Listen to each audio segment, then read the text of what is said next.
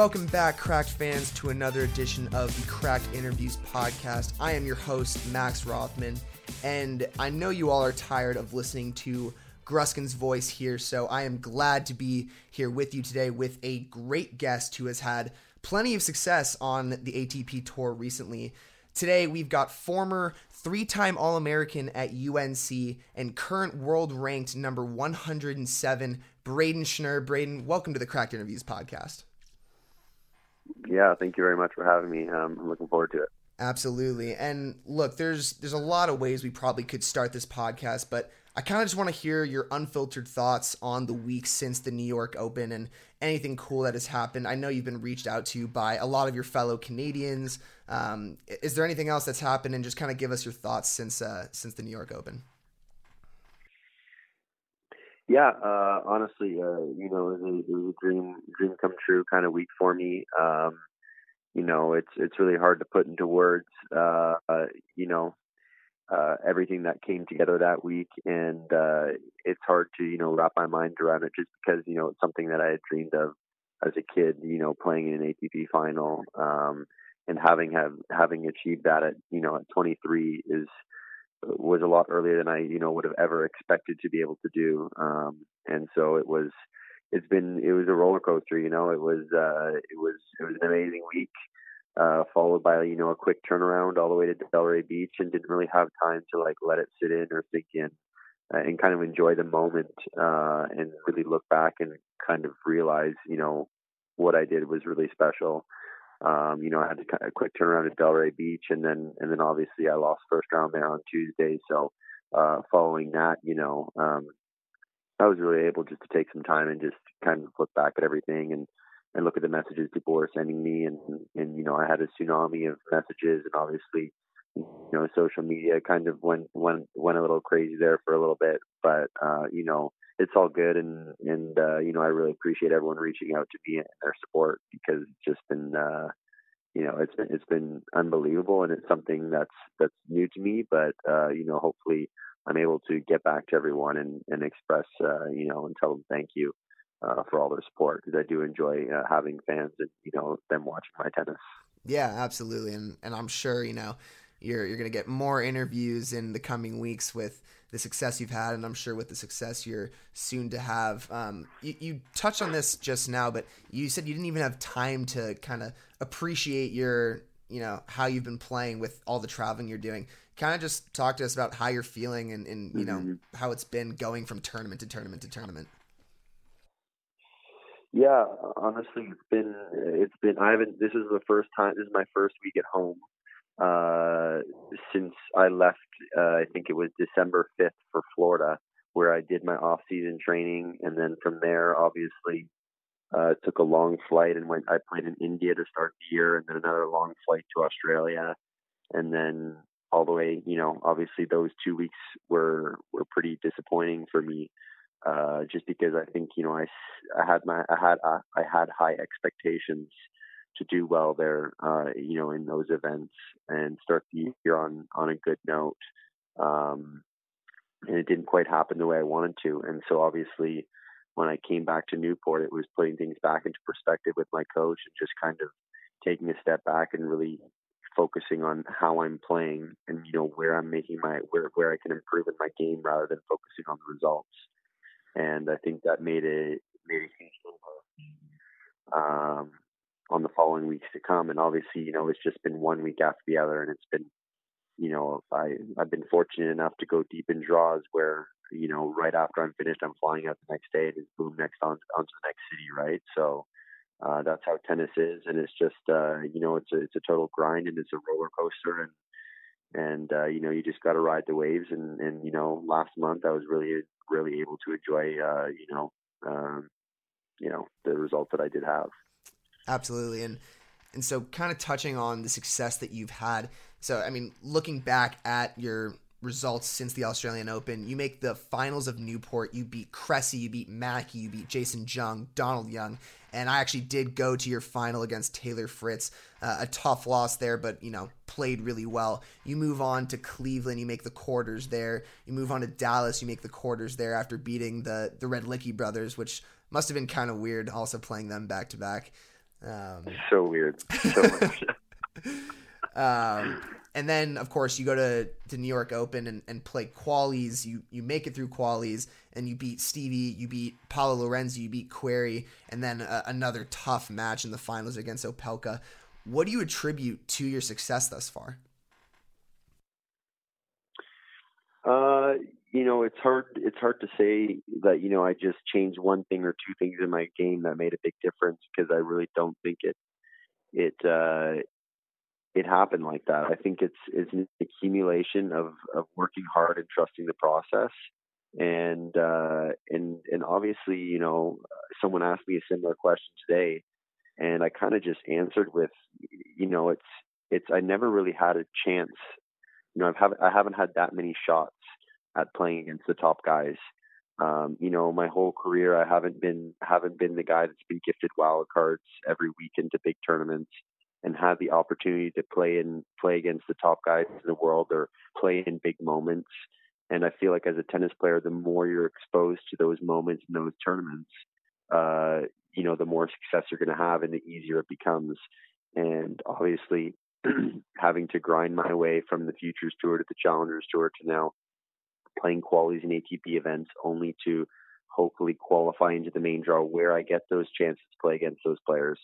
It's been a long process, and I just, I had maybe three or four matches maximum where I played against top 50 guys before that, and before I played Stevie. And, I think I just became more comfortable every time I went out on court against those top guys. And I think it's an accumulation of all the hard work, and obviously my getting more chances to play against those top guys. Absolutely. And this is something that we've talked about a lot on the Great Shot podcast, which, sorry to do this, have to plug us real quick. Make sure you go check out the Great Shot podcast. We actually did just do a stock up, stock down section, and you actually were in our stock up. And this may be totally out of place for me to do, but Sweet. I'm curious. We both, Gruskin and I, were talking about your game a little bit, and we both like how you're aggressive. We both like your forehand a lot. And we both think that you are really smart about coming into the net. Is that something, like, first of all, I think you should be coming into the net even more. Like, I love when you're into the net. But is that something that, like, you're working on consciously? Are you consciously thinking about being more aggressive, making your way in and trying to close out points? For sure. That's kind of where I see the game transitioning to. My coach and I we watch a lot of tennis together and watch a lot of other players, and we kind of see where the game's going to go. And I feel like developing the net game is really, really important for the way the game is transitioning the next 5-10 years. And, it is something that I have been working really hard on, is because I am a big guy and I have the ability to shorten points, then why not do it? I realize against the Johnsons and the Queries, or the Lorenzis, for instance, is a great example. I'm not gonna out rally them every single point of the match. That's just not my game style. And so being aggressive and moving forward is something that I can win points at more than them, and that's kind of where I try to disrupt my opponent by mixing things up and moving forward. But, Federer said it, I think it was a year ago, I saw in an interview, he said, having the ability to move forward and be good at the net can be extremely helpful as a tennis player, because it makes matches shorter and it makes it easier on the body.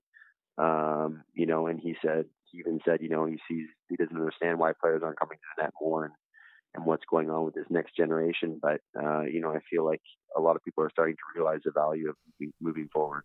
Absolutely. And just backtracking a little bit to what you were saying kind of about going through qualifying into New York Open. And again, this is another conversation that, we've asked a lot of players about.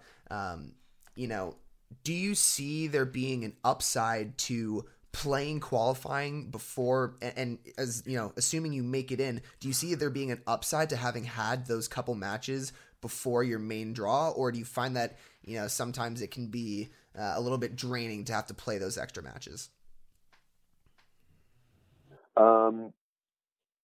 Definitely, there is an upside to it.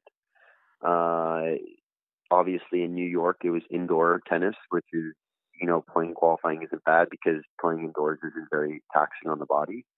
But there are some events, maybe Acapulco, for instance, that's going on now where it is super hot and humid, and those two extra matches. I mean, if you win them easy and you're rested, then obviously it's a huge bonus. But most of the time, you're having to beat at least one very solid player, and unless you're blowing them out of the water, it's gonna be taxing physically because of the conditions you're playing in, and therefore, I find it kind of you know, it hurts the player a little bit, having to play all those matches. But at the end of the day, everyone's so fit now. The guys in the top 200 are so fit. So, one or two extra matches doesn't make a difference. It's when you start getting into 4, 5, 6 matches in 1 week where, you start to feel it. Absolutely. And kind of like you were saying with the confidence, I mean, you beat Alexei Popyrin, who had a great run in the Australian Opens. That's got to be, a huge confidence boost going into your first round. So I definitely see that side of things. Kind of touching, you're doing great here, by the way. You're literally leading me into all the questions that I want to ask. Okay. Yeah. All right. Great. So kind of talking about, like you said, with the fitness of all the players on tour, I know that you struggled with some injuries in college, and clearly you look really fit now. You're going back to back in each of these tournaments. And actually, I talked with Ronnie a little bit today. I probably shouldn't have told you to talk with Ronnie. You wanted me to keep that quiet. Sorry, buddy. But Ronnie was telling me you lost a lot of weight leaving college, and actually you were working really hard on your fitness. Can you talk to us a little bit about what that process was like, what it is that you're doing? Is there something in your diet that you're changing? Is there just kind of talk to us about your physical game and how you've changed that? Yeah. So obviously coming out of college, well, I think it really all goes back to my sophomore year. I had a really bad knee injury, and I guess we'll start there. I was playing against Illinois at Illinois, and I fell on my knee, or I fell. Thought I had only rolled my ankle, and 2 weeks later, my knee flared up and got some MRIs done on it. Turned out, I had bone contusion and torn cartilage, and it was in the middle of the season, really panicking on what to do, and ended up, getting a cortisone shot to kind of hold me over because I felt, that we had a really good team. I didn't want to let anyone down by cutting the season to an end. And so kept playing on it. Cortisone shot wears off. All is good. Seems like it for the next 6-8 months. And then all of a sudden one day in practice in the fall of my junior year, my knee just I can't even walk anymore. It swells up. It's huge. And, I go to see them and they're like, yeah, you never really took the time off that you're supposed to. And I was like, well, shit, I kind of got a cortisone shot to, cover it up. That's kind of why. And so they're like, listen, you got to take some time off. I took 3 months off, wasn't playing much, getting out of a chair, that kind of stuff. And it was a really, really slow process back. I mean, I don't know if you followed any college tennis my junior year, but I remember, we were playing national indoors at Virginia, and I was playing with the massive knee brace on. I was moving horrible. There's videos on YouTube. I couldn't even move from one side to the other. And, just transitioning, that whole process of the knee injury and everything, I think, not being able to train the way I was training, obviously, and being in the college atmosphere where you're partying and having some fun, obviously I gained some weight. And, they always rip on me about being over 200 pounds. I don't think I ever got over 200 pounds. Let's just clear that up. But, so Ronnie was lying. Not in shape. Yeah. And so I was not in shape, so I'll be clear about that. And, coming out of college, I knew there needs to be a huge change because, you look at these top guys and they're just in ridiculous shape. And so I was really determined to, get fit and focus a lot more on my fitness and obviously diet. And I cut a lot of, I eat really clean and healthy now. It's funny, but I kind of watched the Tom Brady documentary, not that I'm a fan of his, but just kind of have to respect him, and his diet is ridiculous. And I kind of looked at it like, this is how much that guy sacrifices to play a sport at his age still, I can do something similar and try to be healthy with my diet in order to have the best results. And, kind of just hit home there.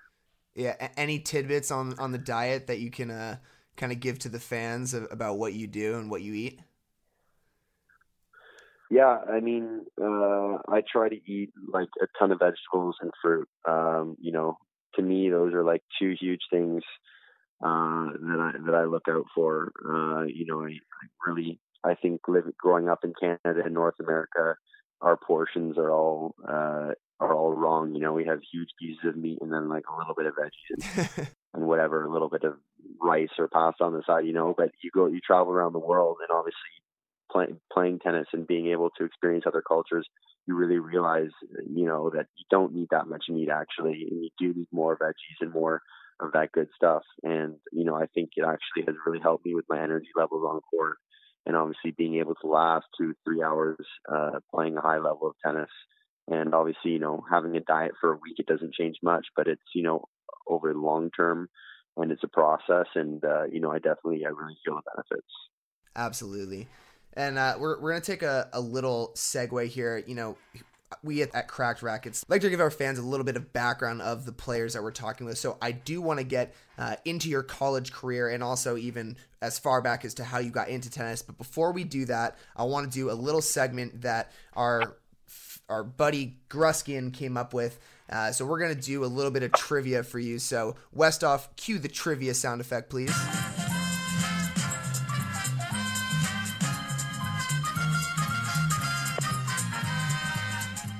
Welcome to Max's Trivia. All right, so we're going to take you back and our fans all the way to July of 2013. So this is your first Futures final. This is in Kelowna. Am I pronouncing that right? Yeah. Kelowna, Canada, in July of 2013. Do you remember who you played in the semifinals and in the finals and what those scores were? Semifinal, yeah, I remember the semifinals. Nick Meister 7-6 in the third, or Meister, I don't know how you say Meister, it. Nice. And then in the final, I lost to Bester 7-6 in the third in a ridiculously high level tennis match. And I think it was actually then that I realized that I could actually, do something in the pros. Yeah, I mean, Bester is a beast. So it actually wasn't 7-6 in the third. It was 7-6. 7-5, 6-4. So it was 3-6 in the third. Okay. But your first two sets were 7-6. Oh. But it looks like you had crazy tiebreakers. Okay. There were a breaker in there. All right. Yeah. So it was 7-6, 11-9 in the tiebreaker. In the second set breaker. Oh, God. Mm-hmm. That hurts. All right, moving on to the next tournament. This is your first Futures win in Calgary, Canada. This is just a month later. Do you remember who you played in the semifinals and in the finals and what those scores were? Yeah, this one I'm going to be correct for sure. I beat Polanski in the semi 7-6 in the third. Mm-hmm. And remember those first two set scores? I think it was actually 7-6. I think it was 7-6, 0-6, 7-6, right? Oh, it was 1-6. Close though. Okay, 1-6. Oh, I thought I got a bagel there. And then Bester was no idea what the first two set scores are, but 7-6 in the third again. Yeah, so you beat him 7-6, 3-6, 7-6. And I noticed you played him. You played him in another final of a Future at some point. I mean, you've played this dude so many times. It's ridiculous. Yeah. All right. For your last trivia question, this is taking us to December of 2016 in Tallahassee. This is a Future title that you took. Who did you play in the semifinals and finals, and what were those scores?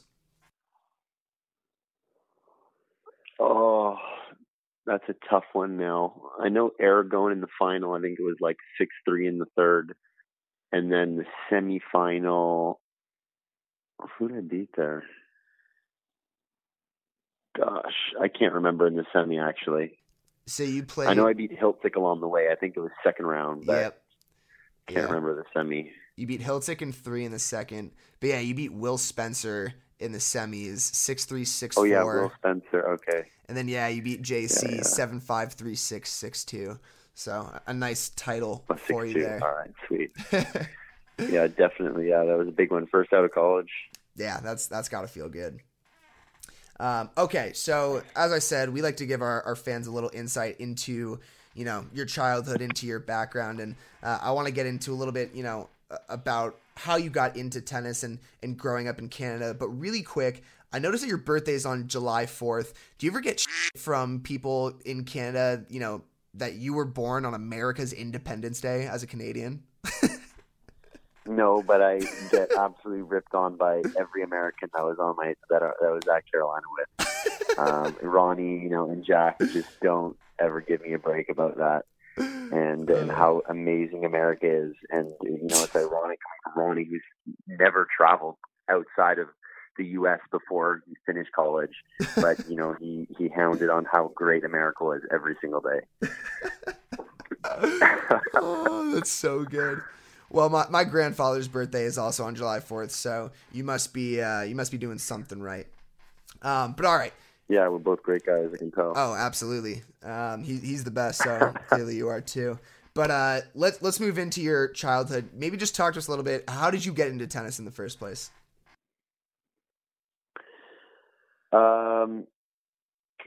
Kind of a funny story. So I started when I was 7. Was the first time I ever touched a racket. The only reason why was my parents kind of, forgot to sign me up for summer camp. I was huge into soccer. Mm-hmm. So they forgot to put me in a camp, and they were rushing. They didn't have any all soccer camps available. So they kind of just slid me in the half-day soccer, half-day tennis camp at like a rec center in Pickering, mm-hmm. where I'm from. And, like 3 days go by, and my mom comes to pick me up one day, and the guy running the camp just kind of takes her to the side and is like, listen, your son isn't going to be allowed to come back. He's like such a troublemaker, throwing his racket everywhere. He's like trying to create teams, and he's like starting fights, and he's just like, he cannot keep focus for like more than 5 minutes.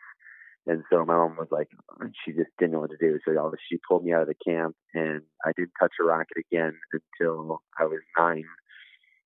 Not sure what brought me back to wanting to play, but, I picked up at 9 again.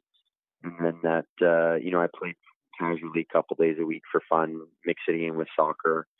And at 12 years old, my parents kind of sat me down and said, if you really actually want to be really good at a sport, you have to kind of choose what you want to do. And they were thinking I was going to choose soccer because I love soccer. I was playing for a really good team, but surprisingly, enough, I chose tennis, and it's been a pretty good decision ever since. There you go. That's a great story. And give me a little context. Carter Lynn, who played at the University of Michigan, and I know, he talked about how he grew up playing with you, and he brought up a mm-hmm. weird story, and I don't know when this was in the context of your tennis career, but he said you guys grew up playing in some sketchy areas, and there was a time where you guys heard like gunshots at practice or something. Is that? Yeah, it's really, so at 14 years old, I moved. My parents decided that tennis in Canada wasn't enough to get to the level that I wanted to get to. And so I kind of did some research on my own, and I said, listen, Mom, Dad, like Florida is supposed to be an amazing spot for tennis. Yeah. I want to try and live there. And so my mom and sister moved with me to Florida.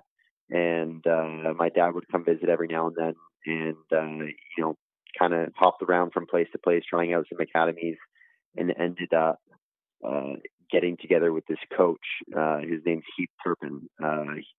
Still to this day, I mean, we're family. He's an amazing guy, and probably has had the biggest impact outside of my family on my tennis career. And, and so I started training with him, and he used to believe that, if you train on the world's worst courts and you're able to play on them when you go to tournaments and you play on nice courts, it's going to, you're going to play even better. He had this stupid philosophy. So he would take us to the worst courts in the world in Bradenton, Florida, which is not, it has some pretty sketchy areas.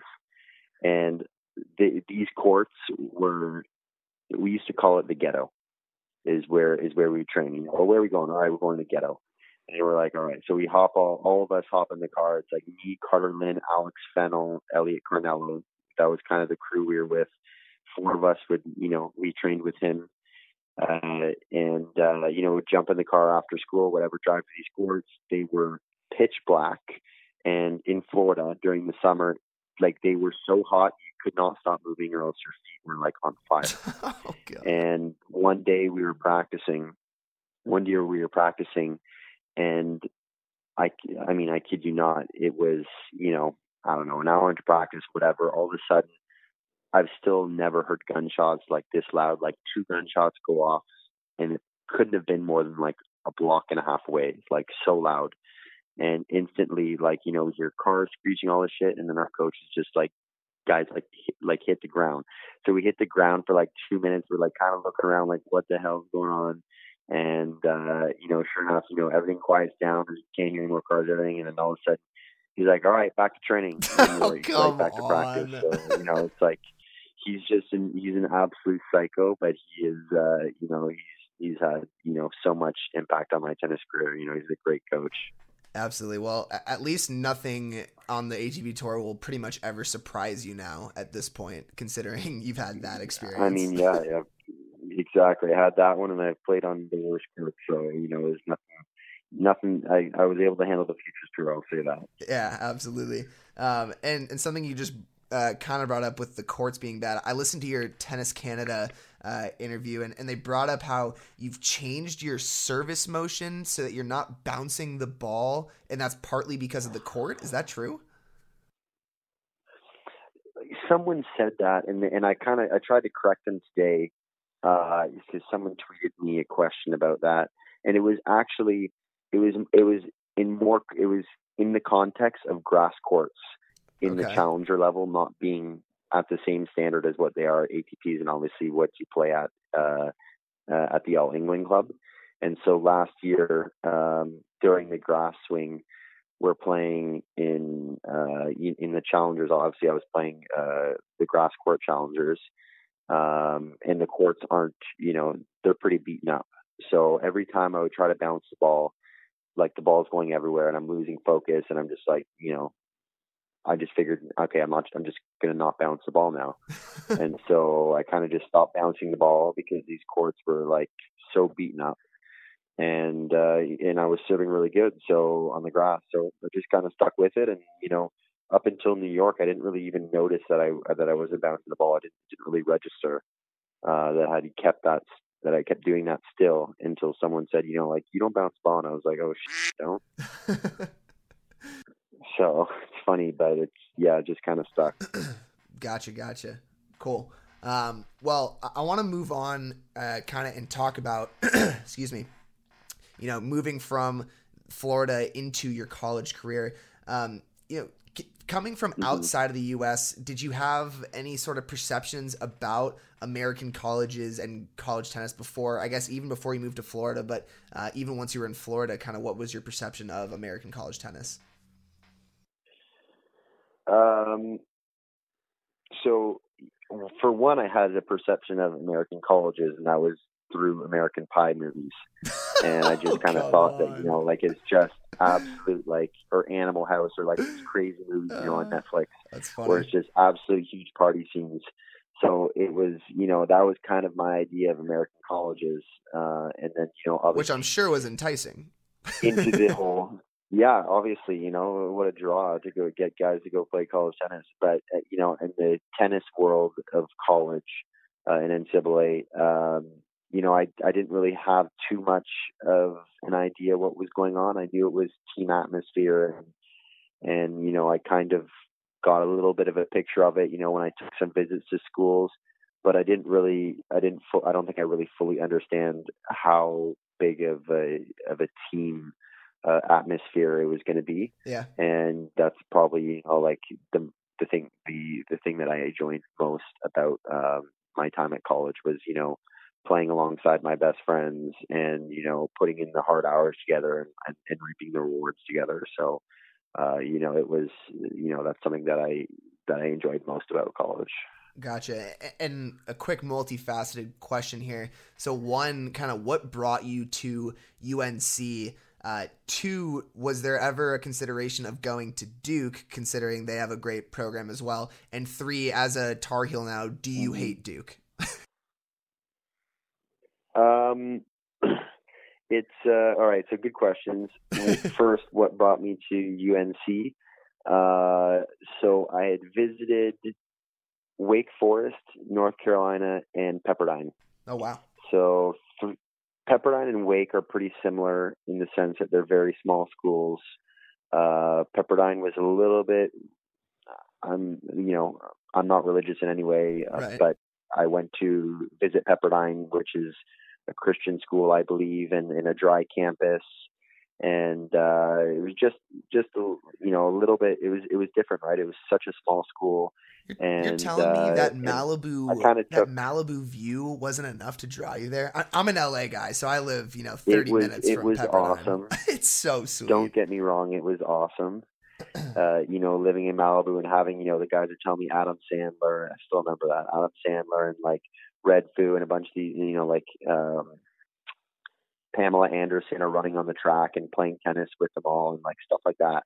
And I'm just like, holy smokes, And the team, the guys in the team were super cool, but I kind of just took a step back and I looked at, okay, they have 3 starting seniors. They're not going to be that good.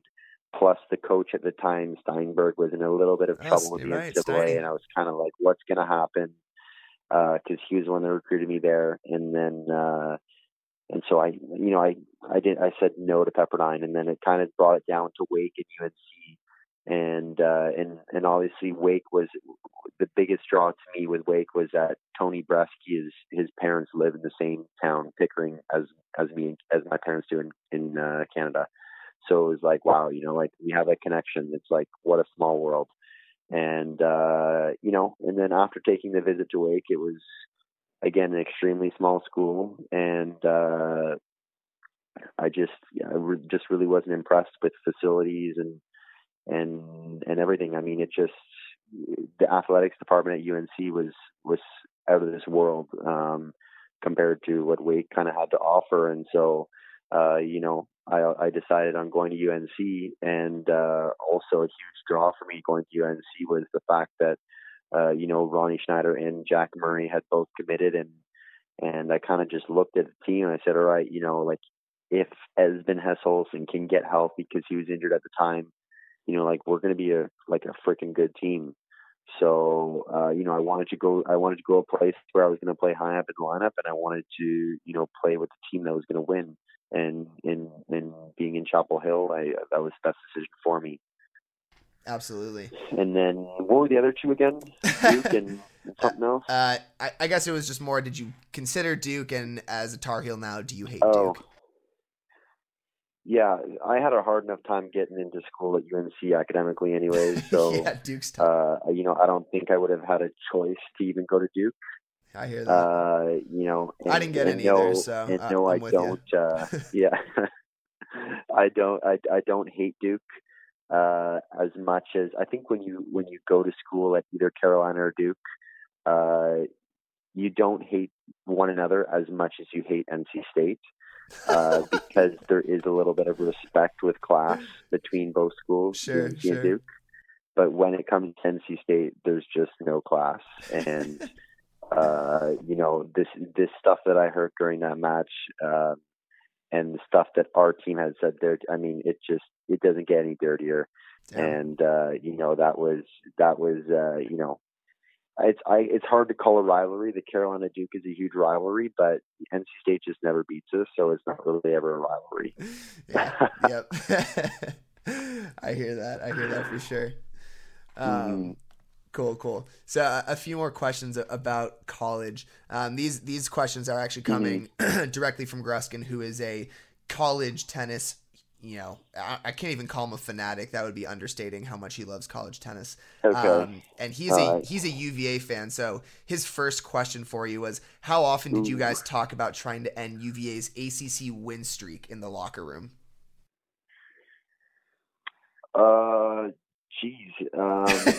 I know, pretty specific. Honestly, like not that much. It's something like one of those things like you realize it's there, but you don't ever talk about it. And I think for 2 years, my first years there, I think the whole team, we were scared of playing them. And I think that's why we lost every time. And, it wasn't until, our junior year when we finally beat them for the first time that it was like, I think Ronnie, myself, and the team captains really put our foot down and we're like, guys, we're playing for a freaking national title. Yeah. Like, it's not a time to be, excuse my language, it's not a time to be a p***. Like, you got to wake up here. Yeah. And so, that's I think that kind of woke everyone up. Yeah, absolutely. And that actually was his next question, was kind of what was it like, ending their streak at the National Indoor Finals, and was it, extra sweet to do it in Charlottesville? Yeah, I mean, it meant up until New York, that was my favorite tennis memory, period.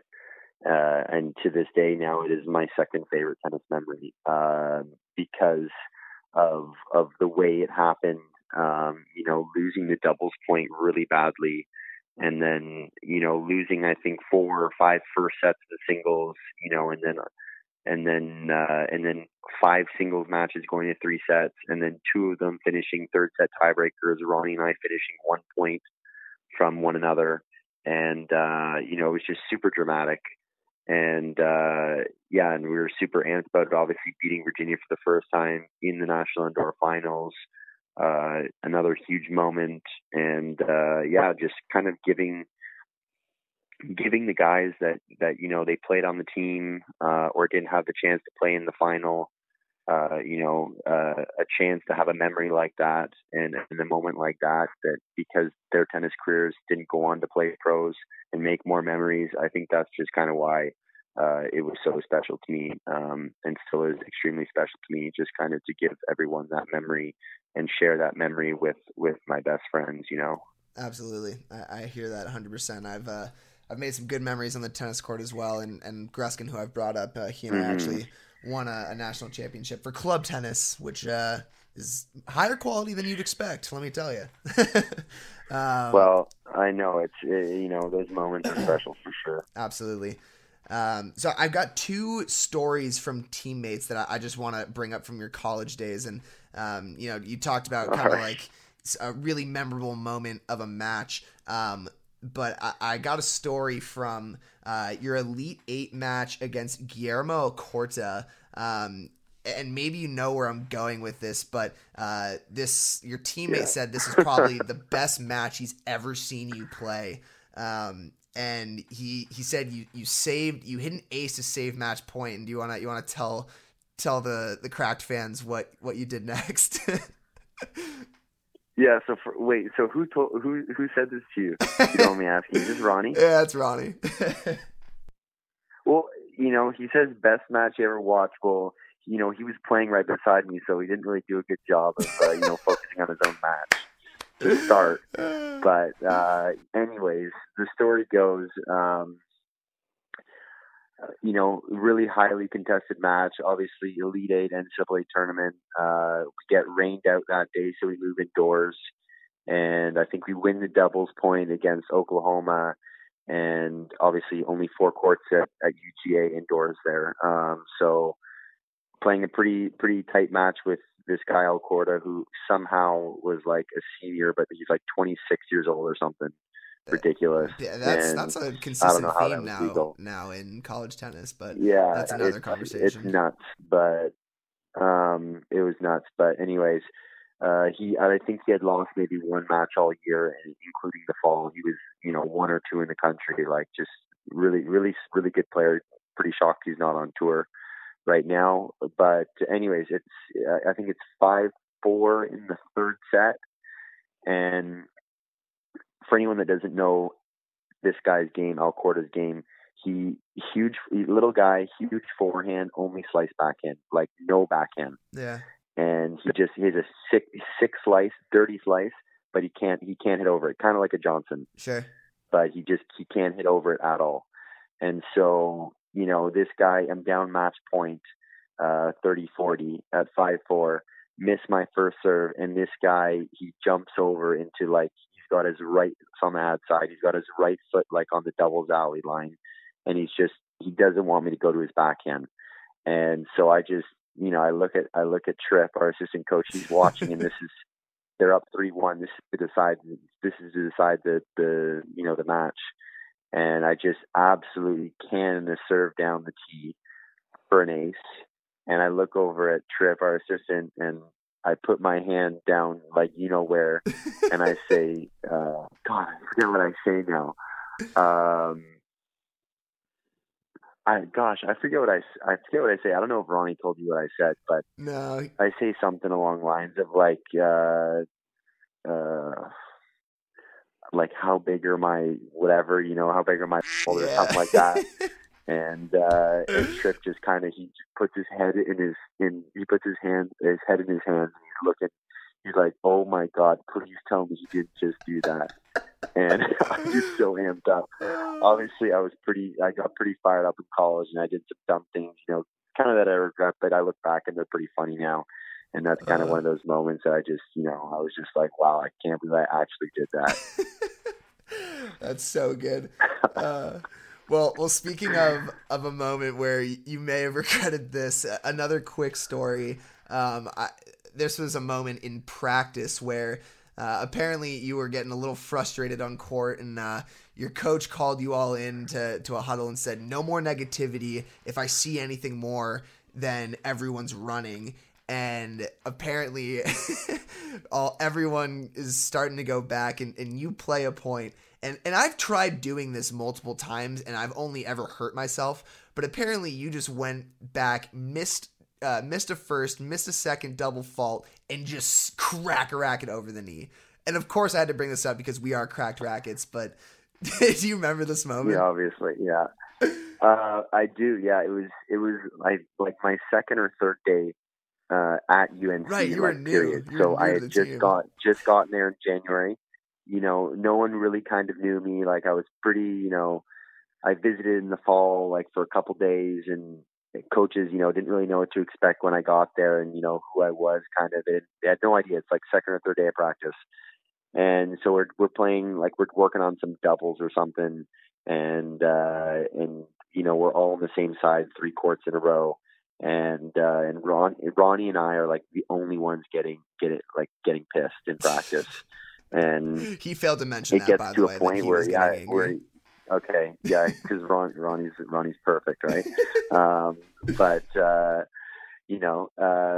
we were both getting pissed, and I don't know, chucking the rackets, bouncing the rackets. I don't know what we were doing, but the coach pulls us in. Sam pulls us in, and he says, like, guys, like, we really want to focus on attitude. That's what we are. This is the Carolina way.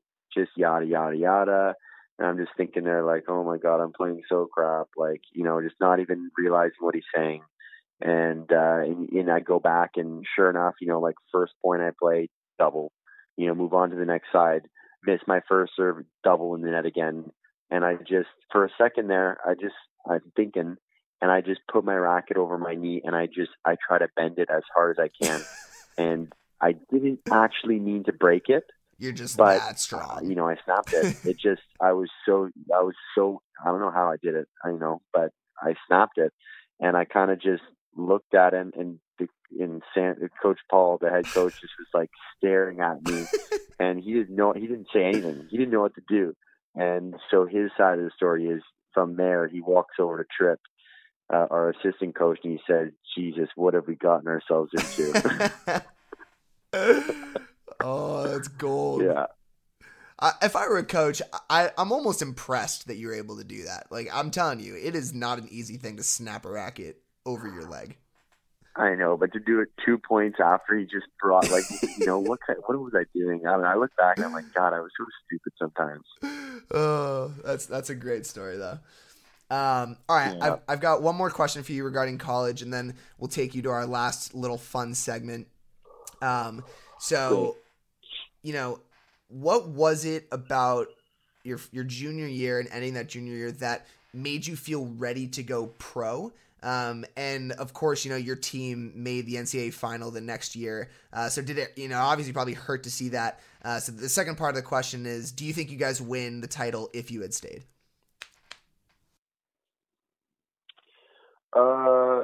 Yeah, for sure.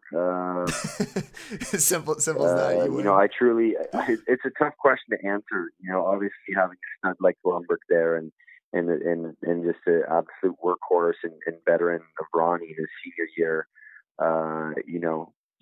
and if I would have been there, probably still playing one or two, whatever the spot I would have played at. I think we would have been really good. I'm not going to say we would have won because I'm not the kind of guy to think about that sort of thing or looking past like that. I still think, obviously Virginia had a great team and we would have had a great team. We did have a good team in that match, and it would have been a great match. I still think we could have won a title the year that I was there in my senior year, right? So, that was kind of something that I wish we could have done as a team. Made it past an Elite Eight, because that's all I really did achieve was 3 Elite Eights. And it's not. It was a national indoor title that we did win, but it's not the same as the real deal. Do I? Sometimes I look back but I don't ever regret that decision. The decision to go pro was made by me and my family, and we just kind of looked, and I felt like my game was sort of not really going in the direction I would have liked it to. I was kind of starting to plank a little bit, just because I felt I was winning a lot of matches and I was one of the best in college tennis, and maybe there wasn't anything more college had to offer for me. Sure. Along with just kind of getting tired of doing the same thing every day. I spent 2.5 years there of going to morning practice individuals on my own, and then going to class, and then coming back and doing team practice, then lifting or running, and then tutoring. And I was just so done with all that, and so done with having to study, that I wanted to focus on tennis. So yeah. It was an accumulation of all that. Definitely. And just last question on that. Do you have any, or not even a question, just do you have any advice for those who are in college and considering making that pro jump? Yeah. I'm not going to lie. I'm not going to avoid it. This whole transition thing that's happened with the transition tour makes it a lot harder for college players. Yeah. And makes it a lot harder for guys going to college. If I was in the position of deciding to go the college route or directly pro, these coming years with this whole transition change, my decision might be different. But honestly, it's really hard for me to give advice to anyone because, God, some of these guys are such good players and they're not even having an opportunity to play. And I just think that's extremely unfair, and ITF needs to step up and do more. Absolutely. And yeah, I didn't want to bring up the transition tour debate because that is something that we've internally talked a lot about, and maybe we need to bring you back. We're actually going to do a podcast soon about the changes to the ATP Tour, including the transition tour and Davis Cup, which I'm sure you're hoping to join in the near future. But I definitely hear you. The transition tour, from what it sounds like from a lot of players, is not ideal and is not to the benefit of the players. So I definitely can see how that would affect someone's decision. But okay, I know you've got training early in the morning. We've got just one last quick section for you, and we do this every time. And this is our rapid fire segment. So Westhoff, cue the rapid fire segment sound effect, please. All right, so I'm going to hit you with a bunch of questions. This is kind of just, first thing that comes to your mind, and give us your answer, and we'll see how it goes. Ready? Let's do it. All right, cool. Let's do it. Favorite player? Oh, man, the hardest one. I don't have a favorite player. I'll say that. All right, give me top 3. Okay, top 3. Safin, Monfils. Safin, Monfils, Federer. Dude, first of all, Safin is like probably the most unique answer we've ever got for favorite player, and I love that you included Monfils because he's one of my favorite. He's so fun to watch. I love the entertainers, and I couldn't think of a third one, so I just had to throw in the GOAT. Of course. All right, cool. Next one, favorite stroke. Serve, cool. If you had to take a stroke from any player, what would it be? So you could take, the Fed forehand, the Isner serve, whatever it is. What stroke would it be? I would take the Fed slice. The Fed slice. You do slice a lot, so I could see that. I do. Yeah. I mean, the slice is, a very underrated shot. I would say that. Okay.